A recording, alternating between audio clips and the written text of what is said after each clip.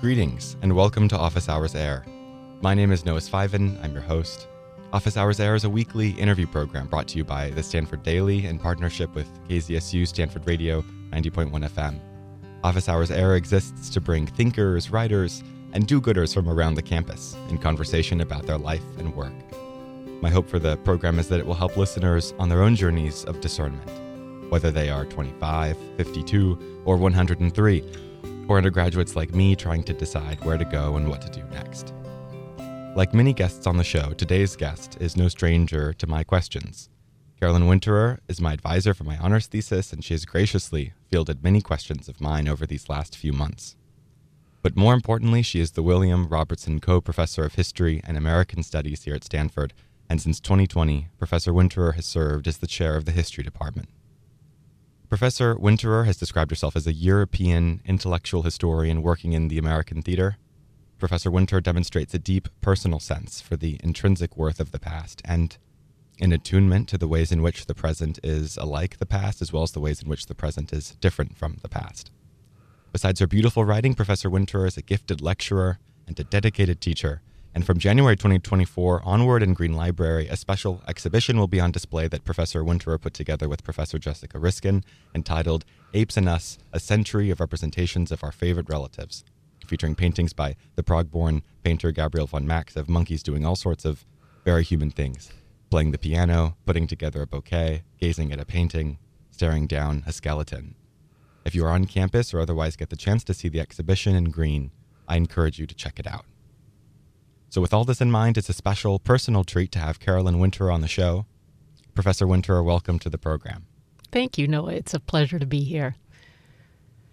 You just finished writing a book on the American reception of deep time.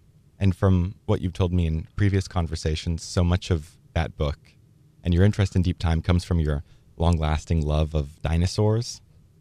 When did you fall in love with dinosaurs, and how did that love lead to this book?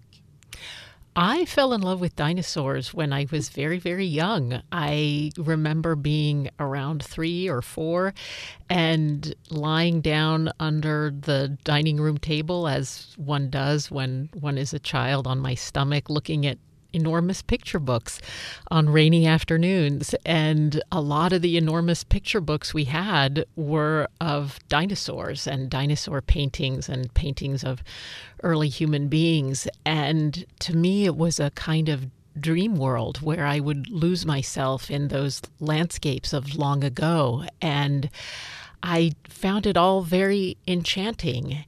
And I think I wondered from then until now, why did I think this way? And moreover, why were there so many other people who thought that way and felt that way? So I thought at some point I need to write a book about this that will, among other things, include a lot of beautiful paintings of dinosaurs. So I have done that. And can you talk about what deep time is?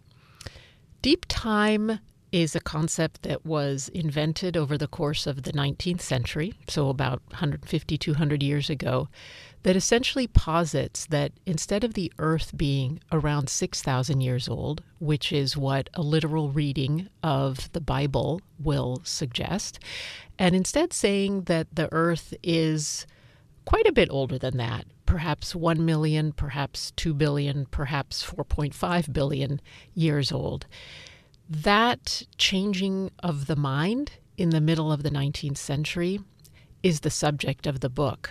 I'm fascinated by how and why people change their minds about the concepts that are most fundamental to their reality. And deciding that the Earth is really, really old and not really, really young, and life upon it also very old, that's a huge shift in perspective. And tracing how and why that happened in North America was especially exciting because that was the continent that was believed to have risen last from the biblical floodwaters, and therefore always considered the newest of continents. Not always considered, but since about 400 years ago, when people started to worry about such things, they decided North America was very, very new indeed. And then suddenly in this 100-year period between 1800 and 1900, they totally changed their minds about this and decided that North America was, in fact, the oldest of continents. And I'm curious what it's like to have, I don't know, a historically sophisticated relationship to science in which you have observed the ways in which science has shifted, or the way in which people have used science has shifted. I mean, how do you then make sense of or receive scientific claims made in the present, knowing that they're also part of this historical journey?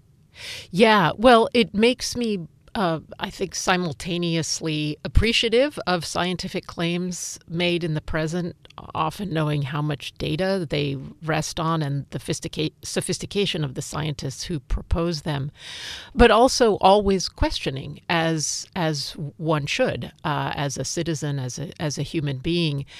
I also know that science became, at least in my view, much more difficult for the generally educated layperson to gain access to over the course of the 20th century. There are some people who study the history of science, and they essentially have to have a PhD in that particular scientific discipline in order to be able to do the history of science. I work in the period before 1900, and so I was able, over the course of this book, to really go down the same paths as my paleontologists and geologists, and to have the same total understanding of their discipline that they did. Or I like to think that I was able to do that. So I would say that I have extraordinary respect for people who study 20th century and 21st century history of science, because, I mean, I have respect for the people who did it before, but the people who are doing modern history of science really have to have a very capacious sense of what they're up to. But it's such a fascinating process by which historians are choosing, I'm going to specialize on this thing and make it my, calling card. So how did you land on America, and how did you land on before 1900? Yeah, well, as you could tell from what we've already touched on in the first 5 minutes or 10 minutes, I like dinosaurs, so I've always liked things that are very old. Same goes for classical antiquity. Same thing goes for the Middle Ages. I think, I was a medieval history major in college at Pomona College. Shout out to their wonderful historians there. And I think if I hadn't had to learn so many difficult languages in order to become a medievalist in a PhD program, I would have stuck with medieval history. But I didn't want to spend the time to do that. I'll fess up to laziness there. And I also experienced the difficulties of doing archival research in a distant setting. As an undergraduate, I wrote a senior thesis in Belgian archives, and it's really hard to do lots of archival research far away. It's logistically complicated, etc.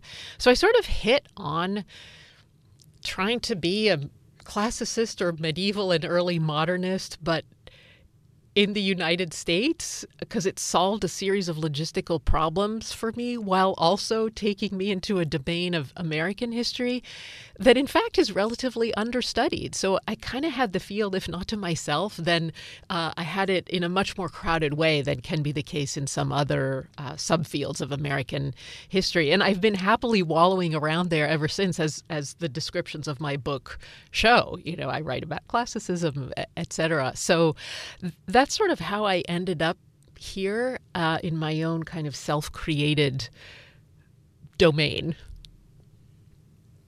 So we've talked about your long-lasting love of dinosaurs, but I'm curious if there were other early signs that Carolyn the little girl would become Professor Winter the historian. Well, yeah, I think in my case, I just really liked reading, as so many academics did. But I also very much liked the material world around me. I was fortunate enough to get taken to a lot of European sites as a young child, in part because my mother is European, so we spend a lot of time in Europe. But I remember being captivated by cathedrals and especially really, really old castles, anything moldering and falling down. This was my brief. And graveyards, all of these things. And I like the smell. I like the touch. I like the whole feel. You know, a Victorian museum is a sensory delight. The smell of those old mahogany cabinets and the dust filtering through windows. And I think that has very much shaped my teaching, not only my research, but my teaching. As you know, Noah, I'm always busy taking my students to various archives on campus and showing PowerPoint presentations that bring forth the materiality of the past. Because I do think that we miss a lot of the totality of the human experience when we don't convey to our students that the past was not just something that was read, it was something that was fully lived. And that there are, in fact, some dimensions of the human experience that we cannot recover without at least making an effort to recover the three-dimensional aspects of a world that people actively moved through and engaged with. So that's part of the reason for the new ape exhibit in the library, is to recreate a sense for what it is like to live among our primate friends and relatives, and to invite students and others into that world and the course that goes along with it. History 41 something Q, I think. Q. 41Q, yes, thank you. So, I mean, your lectures have these wonderful visuals. And, of course, in my conversations with, I don't know, elder retired professors, they have various things to say about PowerPoints. But PowerPoints are such a powerful tool with such wonderful, visual contributions. And, I mean, how do you go about, selecting these paintings that you put in there, or the other images? I mean, do you have to actively search out for them, or do they just sort of come to you while you're in the process of putting the lecture together? All of those things, Noah. The process of putting together one of these lectures is its own adventure for me, and I get very fully engaged in that process. And what story am I telling? What narrative do I want to bring forth? And I like to think that the images, some of which are trying to represent three-dimensional objects and architectural pieces, they are speaking to me and telling the story. And this is one thing I always tell my students. We as historians don't use visuals, as they're called in our books. We shouldn't use them to illustrate the argument that we are making in prose. The visuals should be part of the argument. They should help to shape the argument. And I like to think that my lectures do that in some senses, first, the object or group of objects is speaking to me, and they're telling me, Carolyn, obviously you want to say something about this thing, women's pockets in the 18th century. Let's talk about women's pockets in the 18th century and where they are on women's clothing, and what that tells us about how women could move through space in the 18th century, about what objects they needed to keep close to their bodies, and which ones they could keep further away, and that there's some larger and significant story that needs to be said about that. So I think that I myself am deeply moved by the visual world around me, and I like to, as you know from lecture students, I'm always telling students that I'm not trying to make them think something ever, or I hope I'm not. I am giving them the tools with which they can come to their own decisions about how they view the world. Can we talk more about those tools? What is it that constitutes history as a discipline? And what do historians do that other humanists and social scientists don't do as much or can't do? Yeah, that's a very good question. Some people would say that one of the things that our species is known for is fetishizing the archive. So historians like to think that they base their analysis on a real world outside of their own minds. And that real world is constituted usually by texts that we read. We call them primary sources. And then what we write about them, our interpretation, is called secondary sources. And those primary sources can also include material objects, architecture, spinning wheels, et cetera.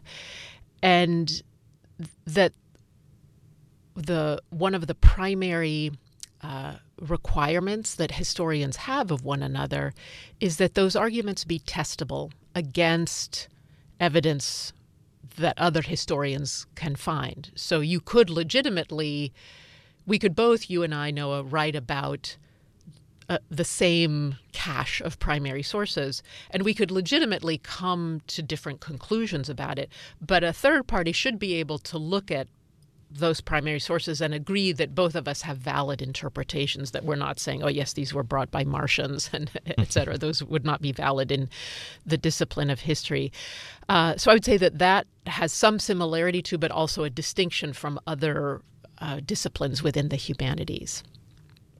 So what I like to do for students in the discipline of history is to show them that we can ask historical questions about primary sources, and to begin to think about how we might ask questions that are historical. Where did this thing come from? What was the stated justification for its coming into existence? How did those interpretations change over time?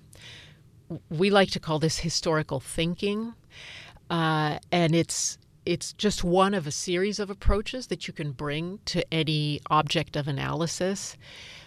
But I think it is not something that necessarily comes naturally to people. I think what comes more naturally, and what we often hear about in the general public, or, if you're an American historian like me, you're often called upon to talk to the general public about, I don't know, the Declaration of Independence, et cetera.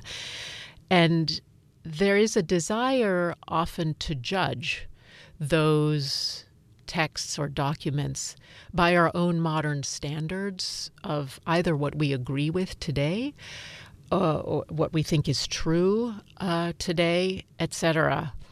And I often tell people that those are fine things to say as citizens, that we should judge the past according to our modern sensibilities about what is right and wrong. But as historians, we need to do something different. We need to try to understand as our first and primary move, just as we would want people in the future to come to us with an open mind and an open heart, and to look at the ephemera that we might have been lucky enough to leave behind. Most of us leave nothing behind. And to hope that those people would simply try to understand us. For example, say in 500 years from now, someone might come and ask, how were Noah and Carolyn so unthinking as to have used all that power during this 1-hour interview? They had the lights on, the microphone was going, so wasteful, when we know that 20 years from now they ran out of energy in the world, whatever. We would hope that they would then say, okay, that, but also something else. They were trying to do something else. They were trying to do something more than that. And so I try to give my students the tools to do what I think is a generous move, is to try to understand first. And so much of that is what, you described it as, is recognizing the realness of the past and thinking of it as being just as real as the present, that we know to be real because we're here. Or we think we're here. Yeah. But you didn't use the O word, objectivity, which so many people talk about and care about. And right, I'm lucky enough to be a history major, but and something I've been struggling with is making sense of the role of my own ethical commitments and convictions when I'm trying to come up with some historical argument. Right, and you don't want to step on the toes and taboos of the historical profession. But so where does that word objectivity come into it, and what's the place of your own conscience in the work? Yeah, so objectivity usually enters into our arena of worries when we become graduate students. So hooray for you for already being worried about it.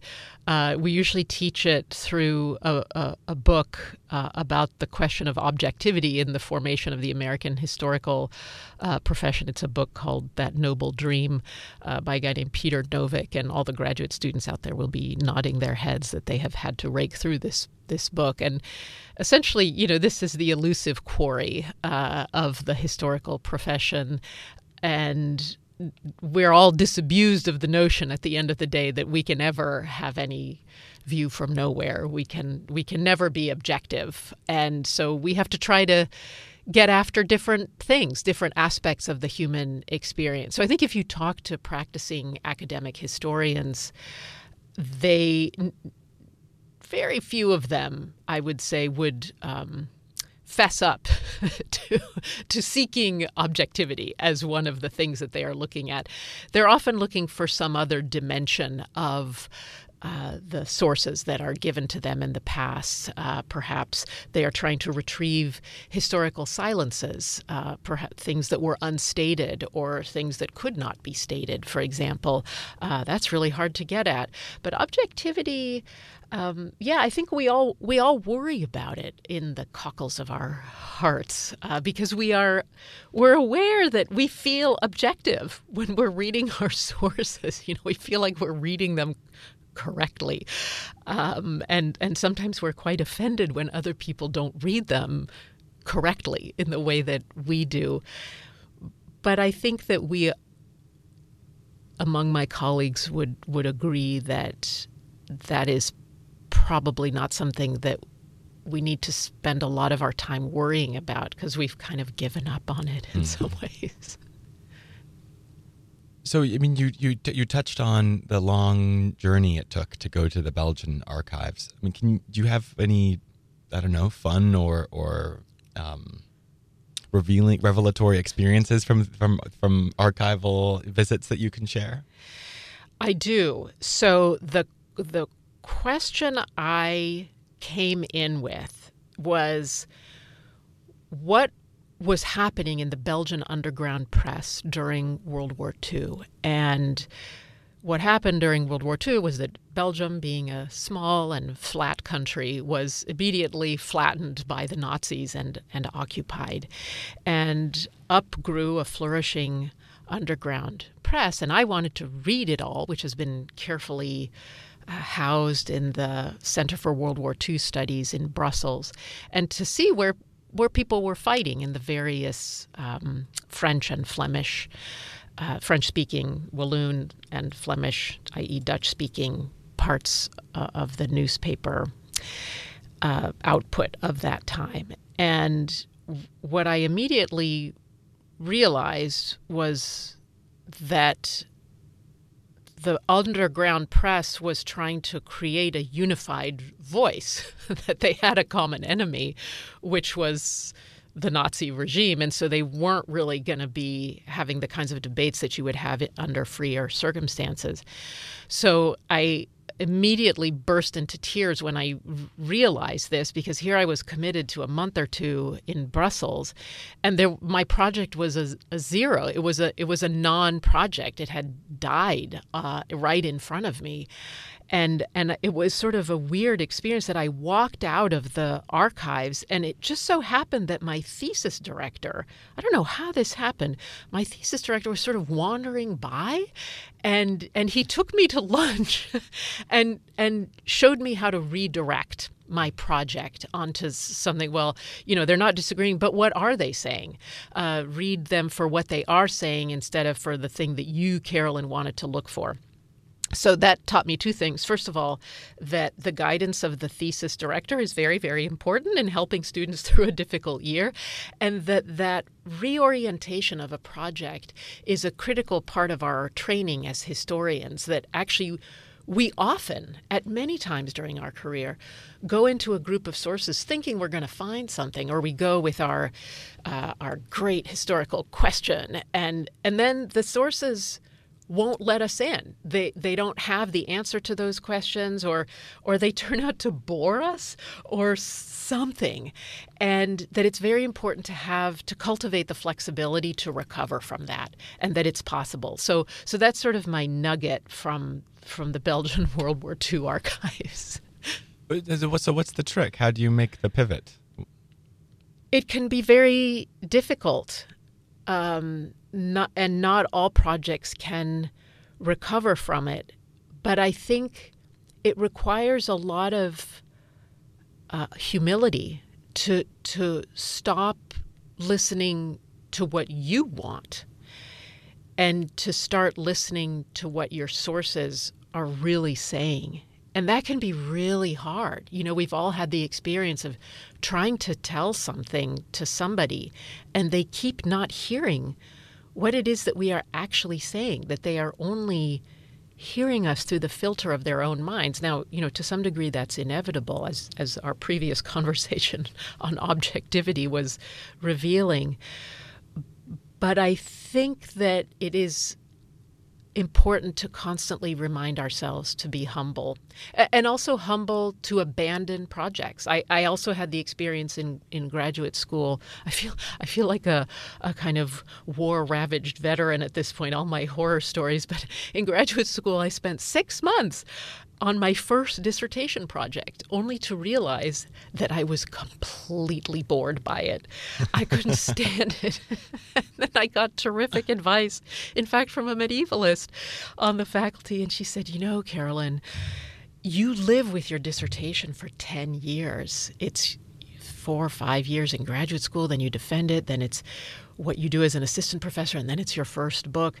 So if nothing else, you have to be really, really interested in your project. So if you're already bored, abandon ship now. And that's when I went in a different direction. But that also took a lot of courage. It took a lot. That was 6 months of graduate school. So lots of humility.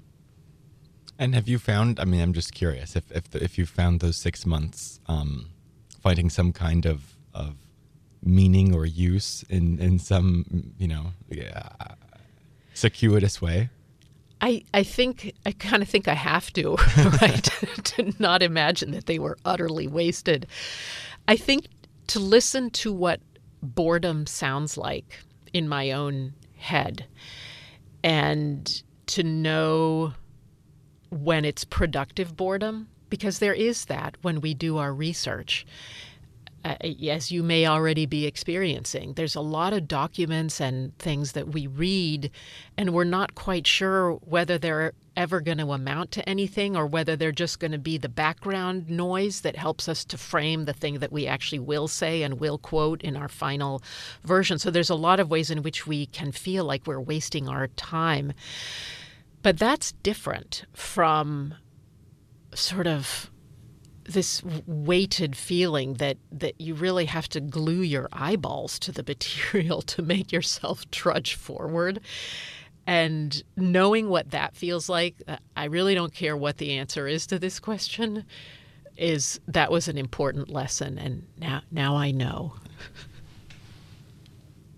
Something I have noticed in all the times I've had sitting in a lecture of yours or just talking with you, is this energy that you exude. And right, some people, and here I'm talking about myself, might struggle with like insufficient sleep, and there's all these reasons to not have good energy and meet the moment. But I'm just curious. This is relevant obviously to the work to your work as a teacher and your work as a writer, to the work as a historian. But is it sort of does this energy come to you, or how do you sustain and cultivate this kind of energy? Yes, I think I am an energetic person naturally. That said, as far as lecturing is concerned, and I do think that teaching is a profoundly important and noble vocation that we should talk up more than we do in universities. But it takes me a long time to prepare a lecture, especially if it's a new lecture, 50, 60 hours to write a new lecture. And even when I'm giving one that I've given before, I revisit it. I never do anything for 2 or 3 hours before the lecture because I'm getting it all in my head again, so that it's alive, that it's alive in my head and therefore alive to the students, and that it's interesting to me again. And I know when I'm ready to give the lecture, when I absolutely cannot wait to tell the students all about, women's pockets in the 18th century, or whatever weird thing I'm lecturing about that day. And, at Stanford, we have the wonderful privilege of essentially being able to craft our own courses and to have found over the years, what is it that is Carolyn 101? What does my teaching portfolio look like so that it's really giving students a sense for what makes me wake up in the morning and be so excited to give them a slice of my brain. These are genuinely the things that I think about that are sometimes really weird and odd and unexpected. But this sort of sounds a little trite now, and I don't mean it to, but to really get to be me is an enormous privilege, because in not all university and teaching settings do you have the freedom to be able to teach what you want to teach, and you're not sort of buckled down with a required course load. And so I think that that's where the energy comes from. And certainly with the writing, it's a version of that process. My goal is to make it look like it just popped off my head, just really naturally. This sentence about dinosaurs that is so crisp and clean, it just came out of my head like that. And of course it didn't. It took 5 years to write that sentence and to rewrite it, pare it down so that it conveys lucidly, cleanly, and hopefully delightfully what I want to say. So I think if you looked at how many times I reopened a Word document, it would be thousands. What you're describing is the privilege of being you in the teaching setting. It sounds to me like not having to check your, and I use this word, with admiration, but like not having to check your idiosyncrasies at the door and being able to, bring all of one's wonderful ridiculousness or whatever to the room. That's exactly it, Noah. And I don't have the interests that normally bring people to U.S. history. I can be interested in those things, but mostly people don't go to graduate school in American history and say, I want to study Brontosaurus. That just doesn't happen. They say, I want to study World War II or the Civil War, the American Revolution, something normal like that. And that just never was me. And I will always be grateful that my advisor in graduate school not only allowed but nurtured the idiosyncratic students that came to him. And I guess we sort of formed our idiosyncratic club under his tutelage and protection as we went through graduate school, but also an extremely rigorous advisor, and that was a good check sometimes on the flights of idiosyncrasy. So, can you talk more about the arguments you've made about the changes in classics education in America, and I'm hoping that you can talk about the way in which your research on the history of classics informs the way you think about university education today. This goes back to what we were saying earlier about this tension between our contingency and our search for authentic convictions and notions, but you have all sorts of responsibilities as a professor who serves on all sorts of committees, thinking about what it is that Stanford's here to do. So I guess I'm assuming that there's a connection between the work and the scholarship and the university work, and I'm wondering if you can talk about that. Yeah, happily, and I'll get to the classics research in a second, but I think I can just begin by saying that I am not at all skeptical about the institution of the university. I think it's a wonderful, wonderful institution, and there should be more of them.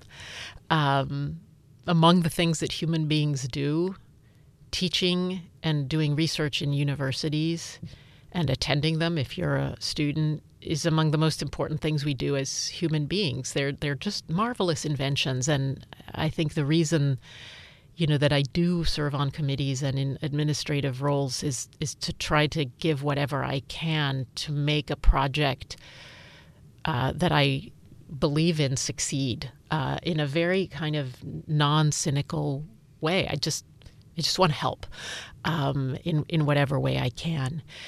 And so what I did research on was this the classics, Greek and Latin.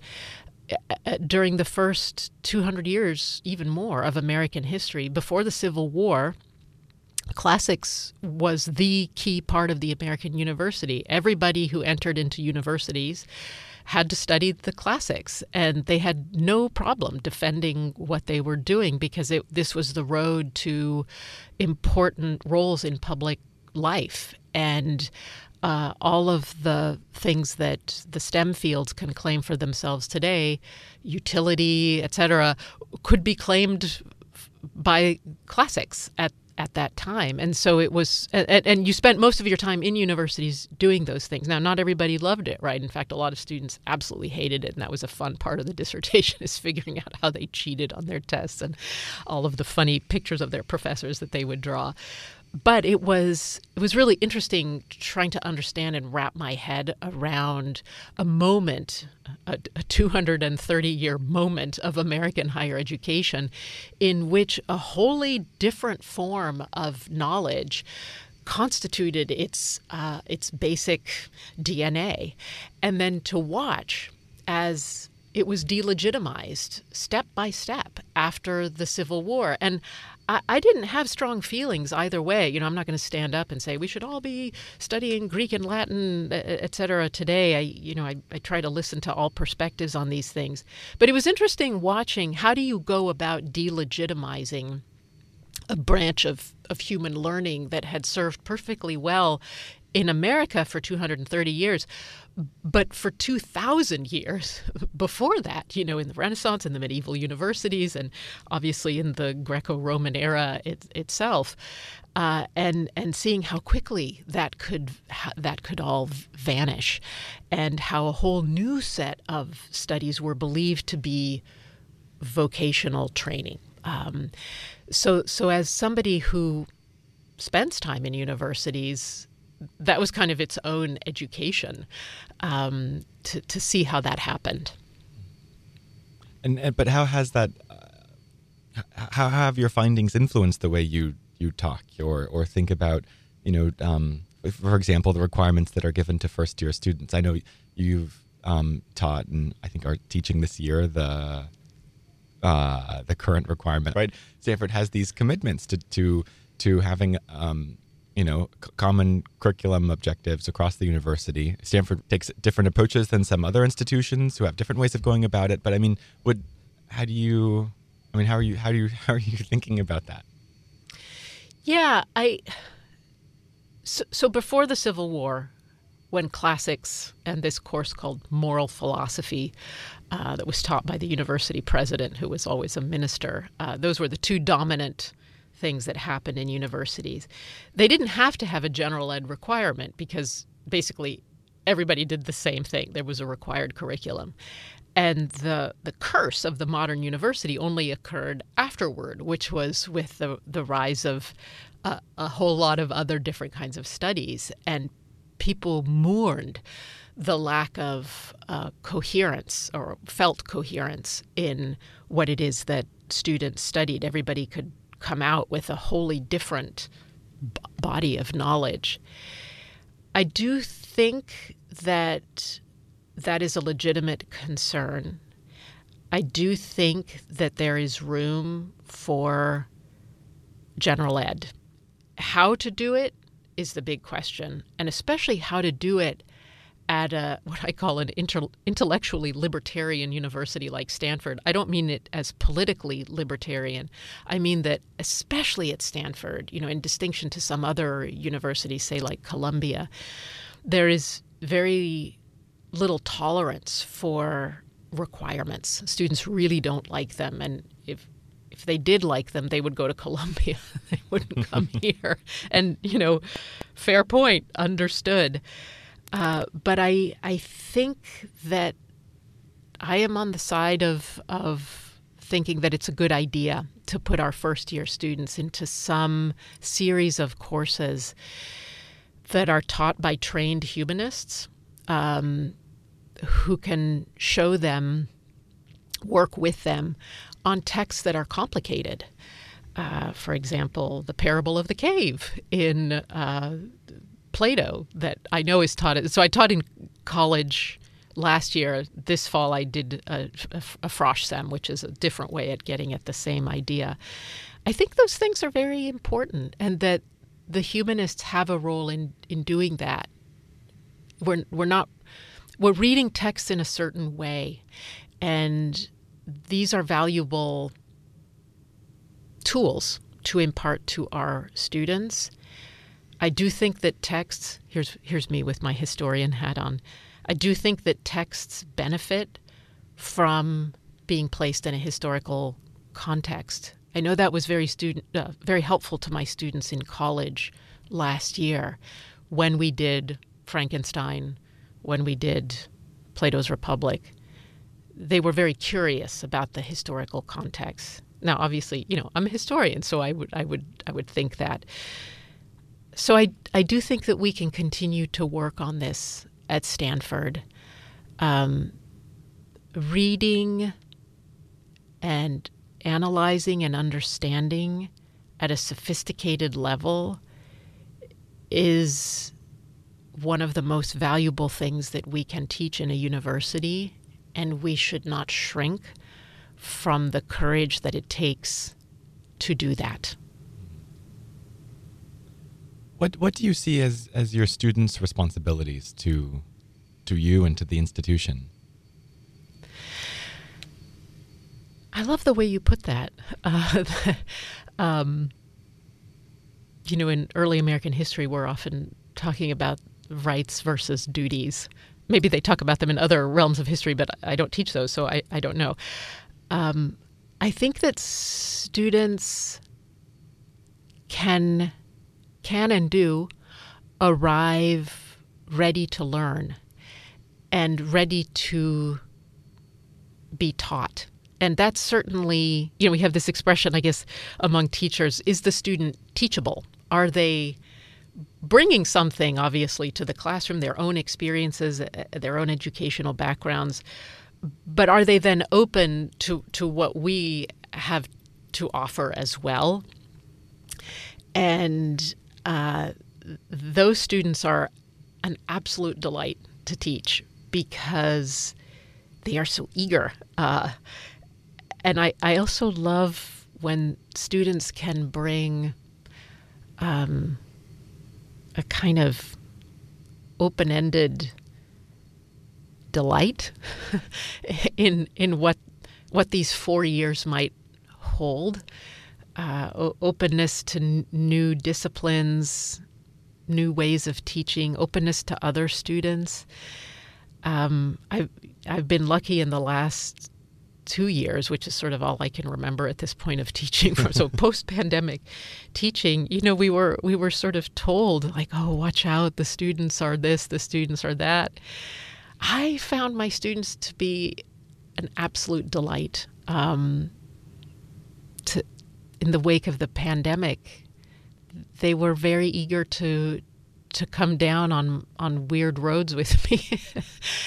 And I think that's really all I ask. And obviously, the things I guess that we don't state that we should state, to be very hardworking, to do the reading, those listen to the writing suggestions that we give, strive for clarity, those kinds of formal vocational tasks that we try to impart. But it's the 4 years go fast, And I know it sounds a bit, I don't know, kind of finger wagging to say this, but this is the only time when there's a group of people around us as students. I guess I'm talking to my 18 to 21-year-old self.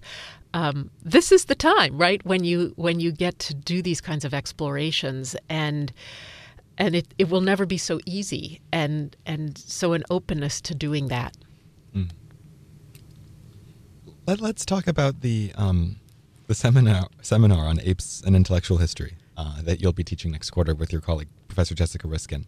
How did you two decide to put together that class on primates? Yeah. Well, we're both historians of science. Professor Riskin works on 18th and 19th century French science. She's currently writing a biography of Lamarck and trying to rescue him from the oblivion of only being taught as the guy who proposed that giraffes' necks got longer, not by Darwinian evolution, but by trying. Stretching over time. Stretching. And in their lifetime, and then passing on that acquired characteristic to their descendants. He was much more than that. So buy the biography when it comes out. So actually the idea came to us, which was that there's a collector, Jack Dalton, who has the world's largest collection of the paintings of Gabriel von Max, this Prussian painter, Prague-born painter who you spoke of, who painted from around 1880 to 1920.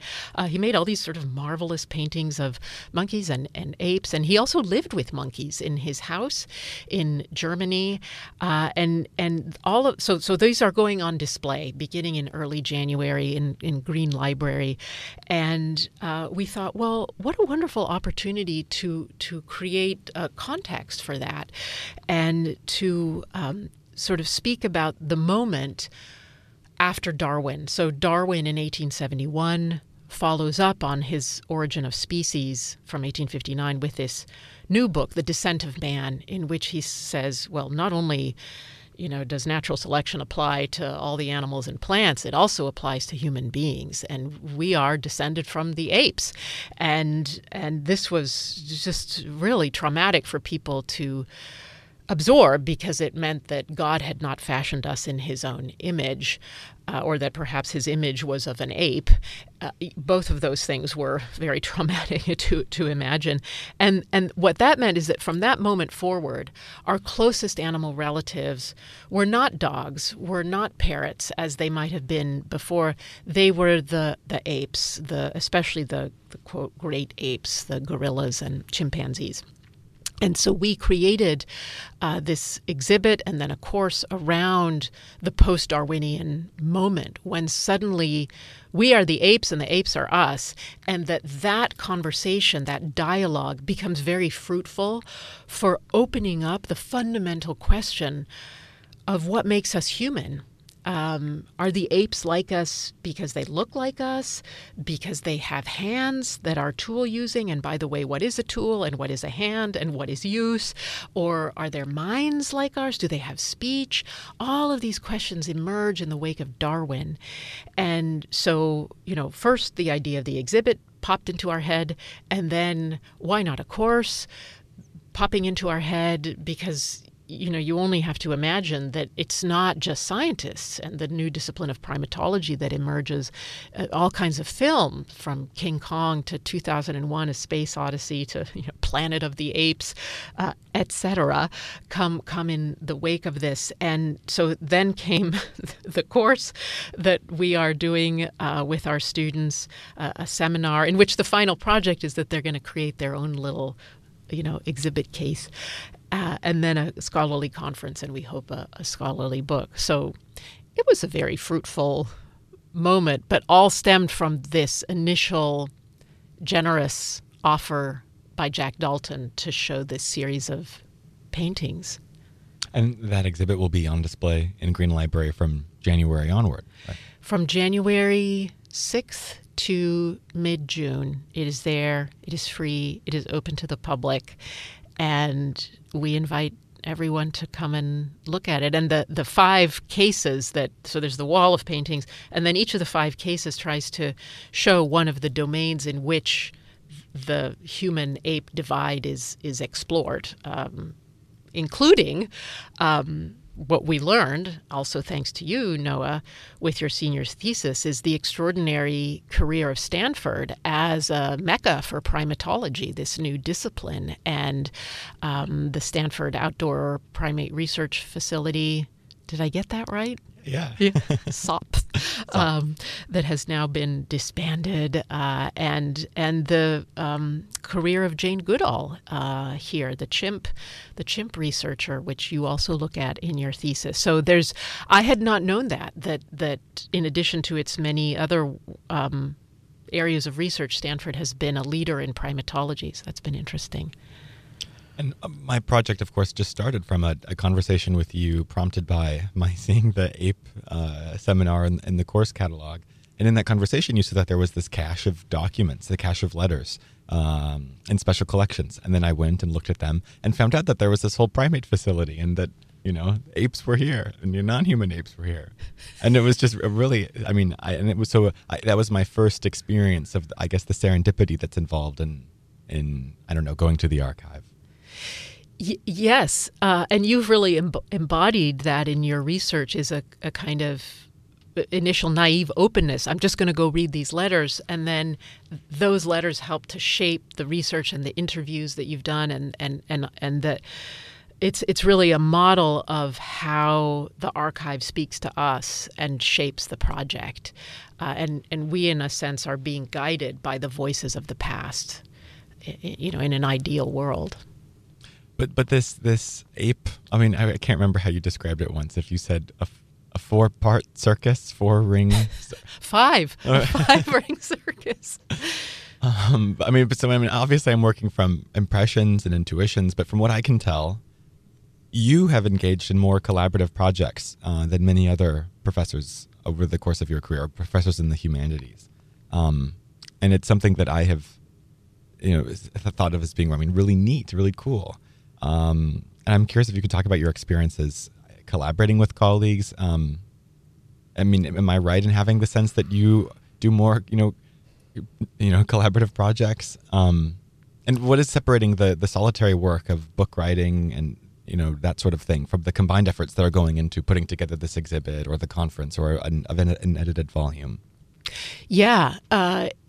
So I like that there's many ways to be a scholar. And I did discover that I like collaborating with certain others. And I think it's perhaps not uncommon in my own department, but it might be more uncommon in the profession at large. Stanford gives us a lot of opportunities to collaborate and facilitates it.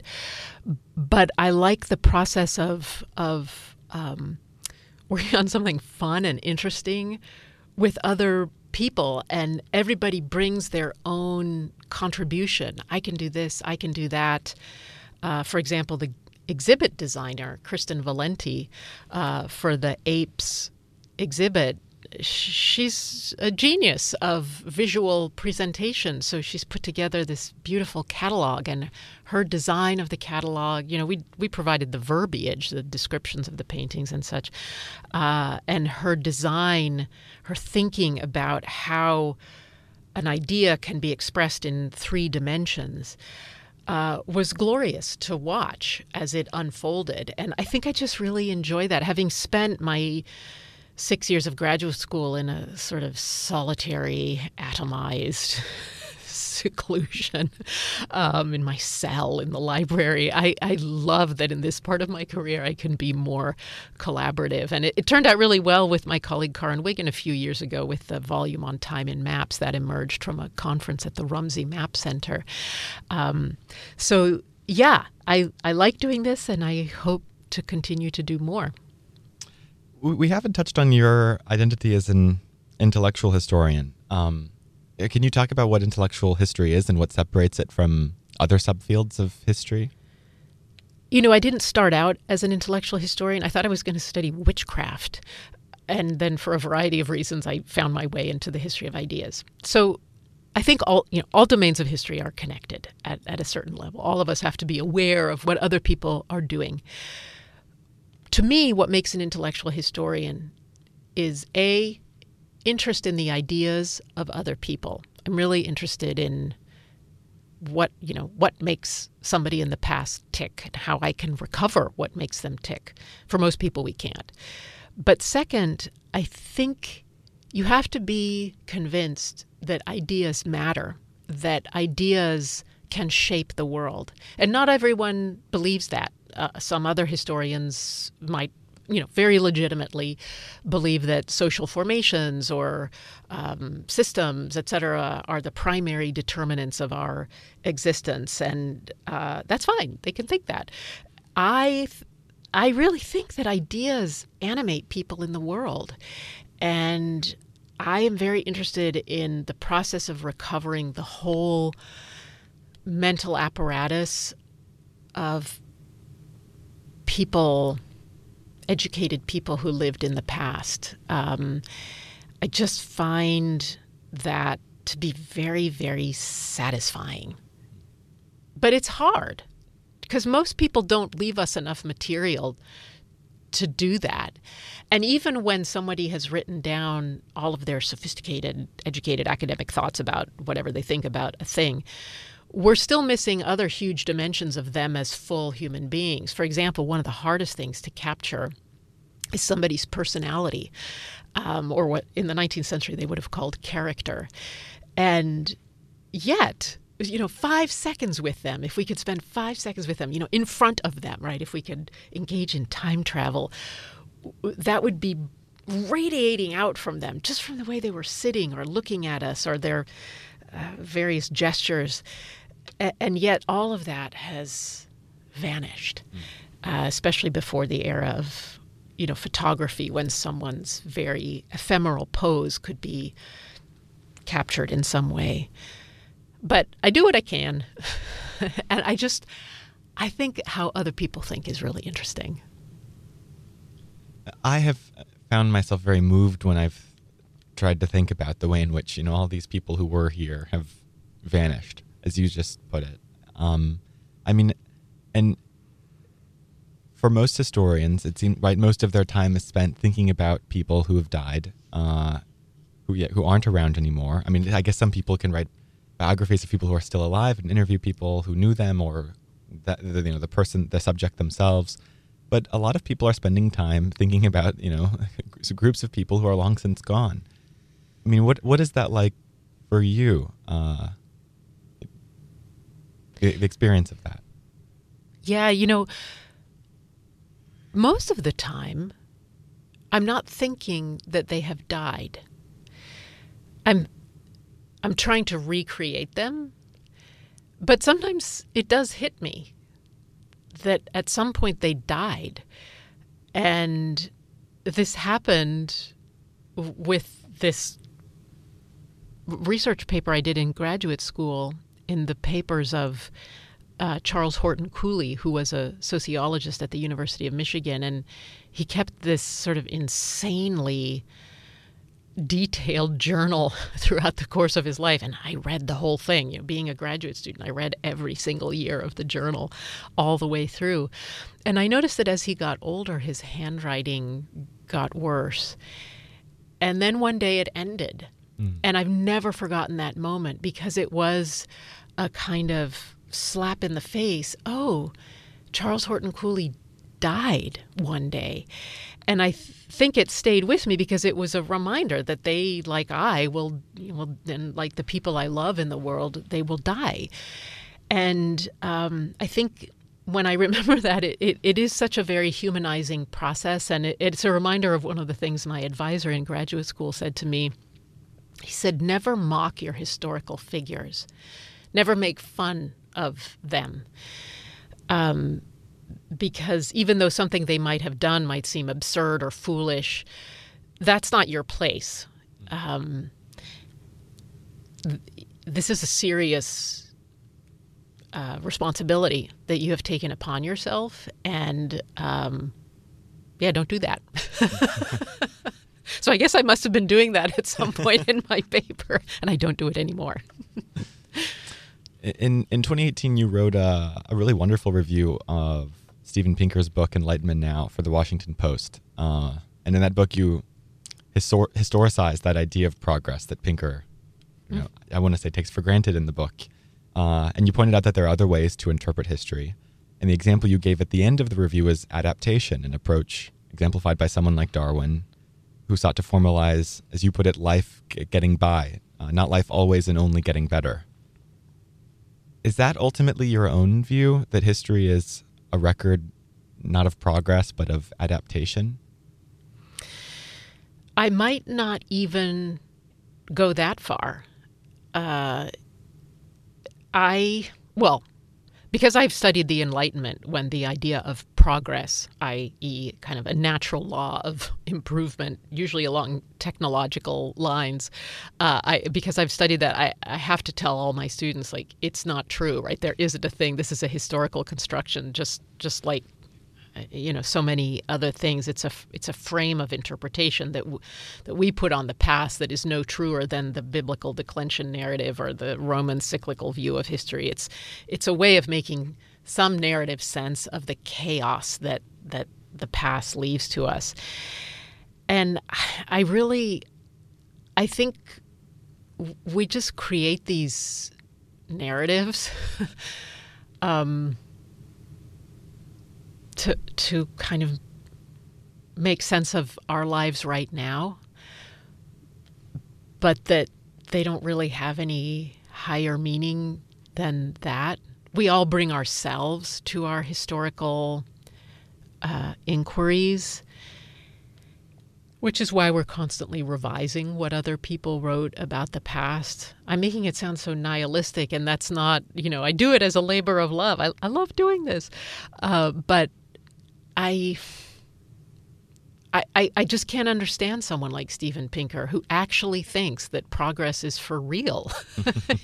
One can say, medical devices in a certain realm have improved at doing a certain specific thing. I would never deny that. But as a whole, arc that is bending in a certain direction on all fronts at all times in all places, I think that's so strange and unlikely. So I have a hard time with that, with even adaptation. And Darwin himself struggled with the idea of adaptation and the lack of narrative of teleology. So I don't really know, Noah. I don't know if I can even answer that. I have a hard time with any narrative on the historical past. But if you don't have the progress goggles on when you're looking at the future, what is it you feel and think when feeling and thinking about the future? I think we have no idea what's coming down the pipeline. It's the Enlightenment that invents the idea that we can predict the future along a secular axis, and that certain scientific disciplines of predicting the future, et cetera, can help us to dominate and shape the future. I think a little bit of that happens, but I end the Deep Time book with this wonderful image there's this geological time spiral of this river of time moving inexorably forward from 4.2 billion years ago through the dinosaurs and then the mastodons and then all the way to the present. And as the wave of the present is crashing into the future, there's this little surfer who is riding the wave. I guess this is my childhood spent in Del Mar, California, surfing capital coming to bear here. But he's surfing on the edge of the wave into the unknown future. I don't think that we know what's coming. And there's so many times that I've looked at a historical moment and they say things like, here's what's coming. We're going to do this. We're going to do that. And it never happens that way. Something totally different and unexpected happens. So personally, for me, all bets are off. Mm-hmm.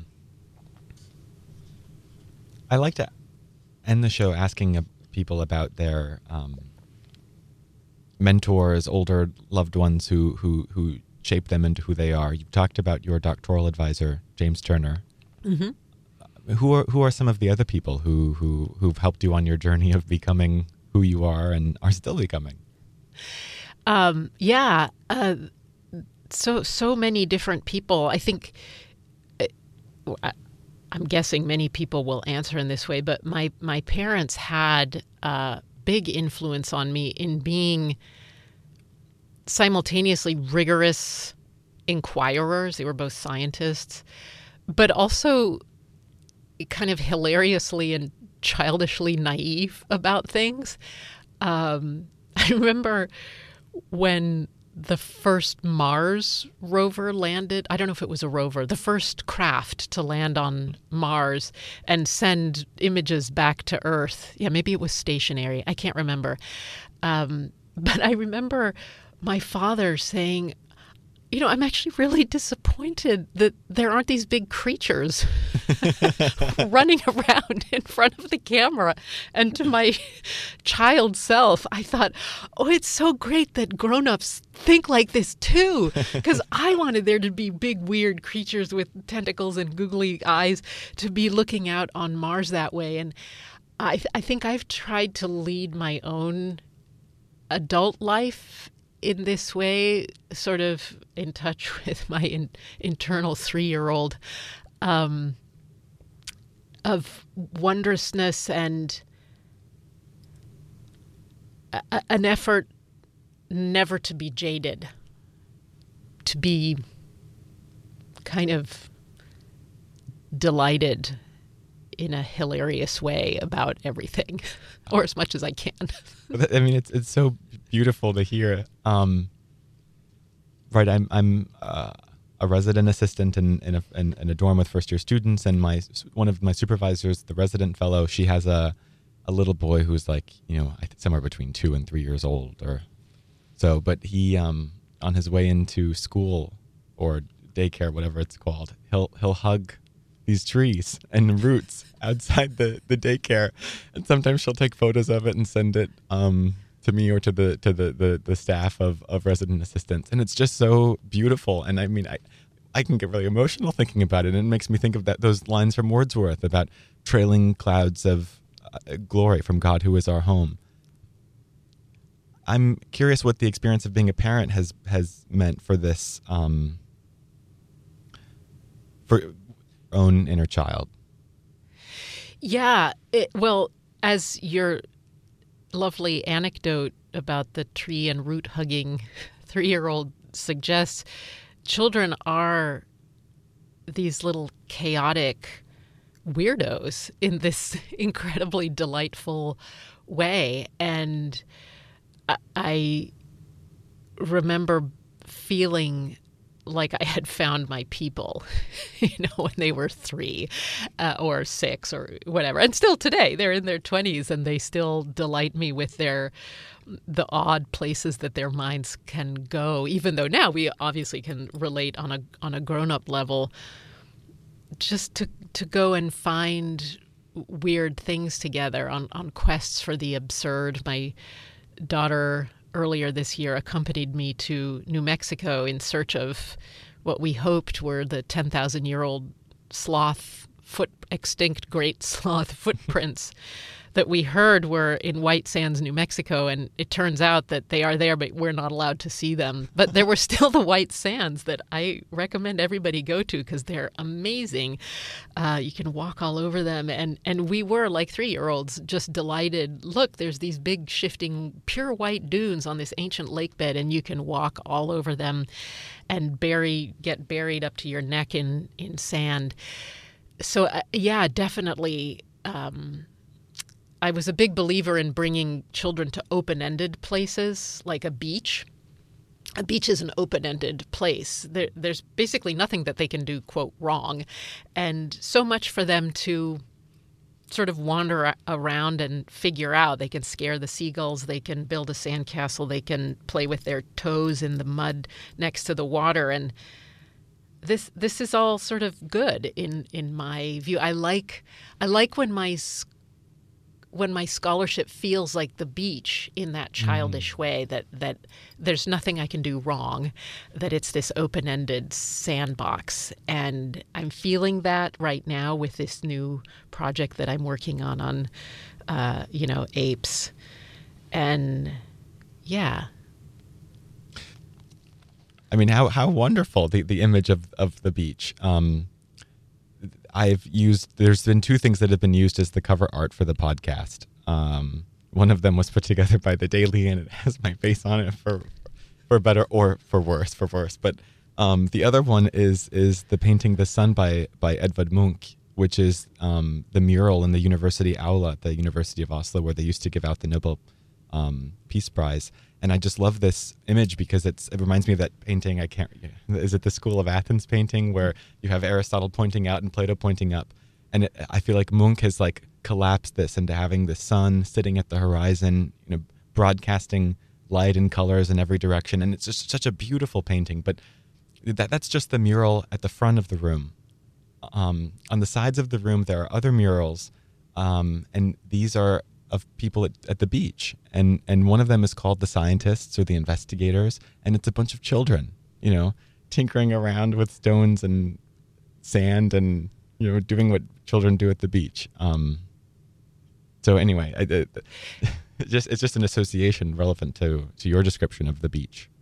Yeah, it's funny. We both have different images for the same idea in our minds. There's one of my favorite New Yorker covers.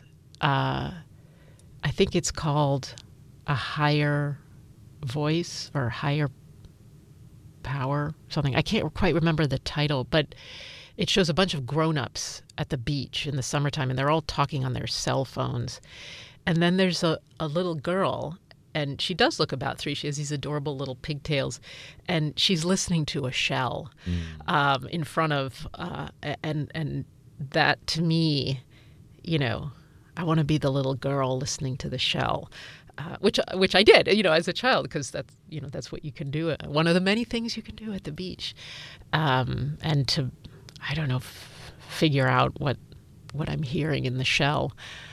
So yeah, I think it was very formative for me to have grown up in a house very near the beach, and at night to hear the sound of the waves kind of coming and going, and just to, I don't know, I've been sort of set free in the feral 70s way that one was raised with very little supervision, and just sort of spending the day in the water. And when you go to bed at night, if you've ever spent the day in the ocean, the fluid in your ear maintains the rocking motion of the ocean, and that's a lovely feeling that you're still in the rocking motion of the ocean. So I think about that a lot, and it actually was one of the delights of the Deep Time book, that so many of the moments of deep time that I was writing about, the moment of trilobites and the moment of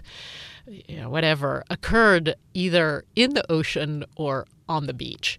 And artists were trying to render these maritime and beachy settings, and I really liked looking at those paintings. And one of the goals of the Deep Time book, which is coming out next fall, was to present some images that had never been seen before of Americans' first encounters with deep time. So I fought hard to get over 100 images in the book, and they try to paint, in a sense, how Americans thought about deep time. And a lot of that was thinking about the oceans that are our mother in some way. Is it taboo to ask you about your next book projects? What you're thinking about doing next? Oh, not at all. I'm always on the beach collecting more rocks. So I think, the first is going to, I hope, be an edited collection of all the wonderful papers that we're going to get at this conference on primates in early February. And to our great delight, it includes not just historians who study the history of primates around the world, but also scientists, primatologists from Stanford, Sue McConnell of Stanford, who takes beautiful photographs of primates, will be there. I'm very excited about that. So we want to create an edited collection of that. I think the next book I want to write is about visions of the asteroid impact. The asteroid impact theory was first proposed in 1980 by Walter and Luis Alvarez at Berkeley and a number of other people, and it has a lot to do with fears of nuclear war and Armageddon coming from the skies, and it continues to haunt us today and is a great source of imagination for people that, and it displaced other theories of gradual extinction, but there's something about neo-catastrophism that I want to say. And so I have begun by collecting images of the asteroid impact theory, which are just so fun, she says, to watch the utter annihilation of life on Earth. So I've begun to do that, but it's more than, the T-Rex looking up, terrified of the asteroid coming. It's more thinking about neo-catastrophism and neo-apocalypticism that is woven into climate change narratives. So who knows? I might become a modern historian. I don't know. Well, Professor Winter, thank you so much for coming on to the program. Thank you, Noah. That was my interview with Professor Carolyn Winterer. Professor Winterer's new book, How the New World Became Old, is coming out in fall 2024. You've been listening to Office Hours Air, broadcast on KZSU Stanford Radio 90.1 FM and available online as a podcast. Thank you for listening.